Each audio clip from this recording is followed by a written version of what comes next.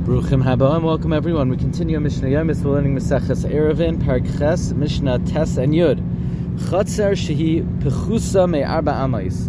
A chatzer which is less than arba amais, less than 4 by 4 amais, less than 16 square amais. Ein shoifkin b'soichem mayim b'Shabbos. You can't pour into the chatzer poured water on Shabbos, because the water doesn't get absorbed in the ground. It goes straight to the Rishus Harabim, and it's as if you're pouring water mikayach adam into the Rishus Harabim. Elam kin asula uka, unless you made a dig in the ground so that the water could collect there. Machzekes sosayim, holding 2 saw of water, which is 12 kav. Because the Chachamim evaluated a person uses that amount of water daily for his needs, and if the uka holds 12 kav, we're not worried that maybe the poured water will be more and it will pour into the Rishus Harabim. Min hanekev ulamata.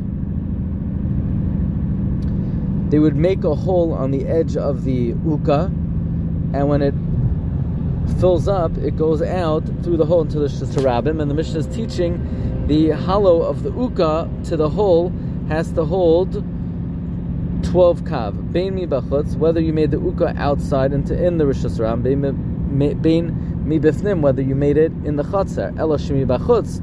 But if you did it on the inside, sarach likmar, you have to cover the uka with a cover. Mi bifnim, if you did it on the inside, ein sarach likmar, you don't have to cover it, because if you did it on the outside, we're afraid you will make it 4 by 4 tfachim, 3 tfachim tall, which is a carmelis. So therefore, you need to cover it. Mishnah Yud. Rabbi Eliezer ben Yaakov says, Biv, a channel of poured water that was opened in a chatzar, and the water flows through it from the chatzar into the Rishus Harabim. Shehu kamor arba amais b'Rishus Harabim, which is covered 4 amais in the Rishus Harabim. The biv, the channel, is nimshach into the Rishus Harabim, and it's covered 4 amais. Shoifchin l'seichem mayim b'Shabbos. You could pour water into it on Shabbos because the water gets absorbed in the covered channel, and it doesn't go into the Rishus Harabim.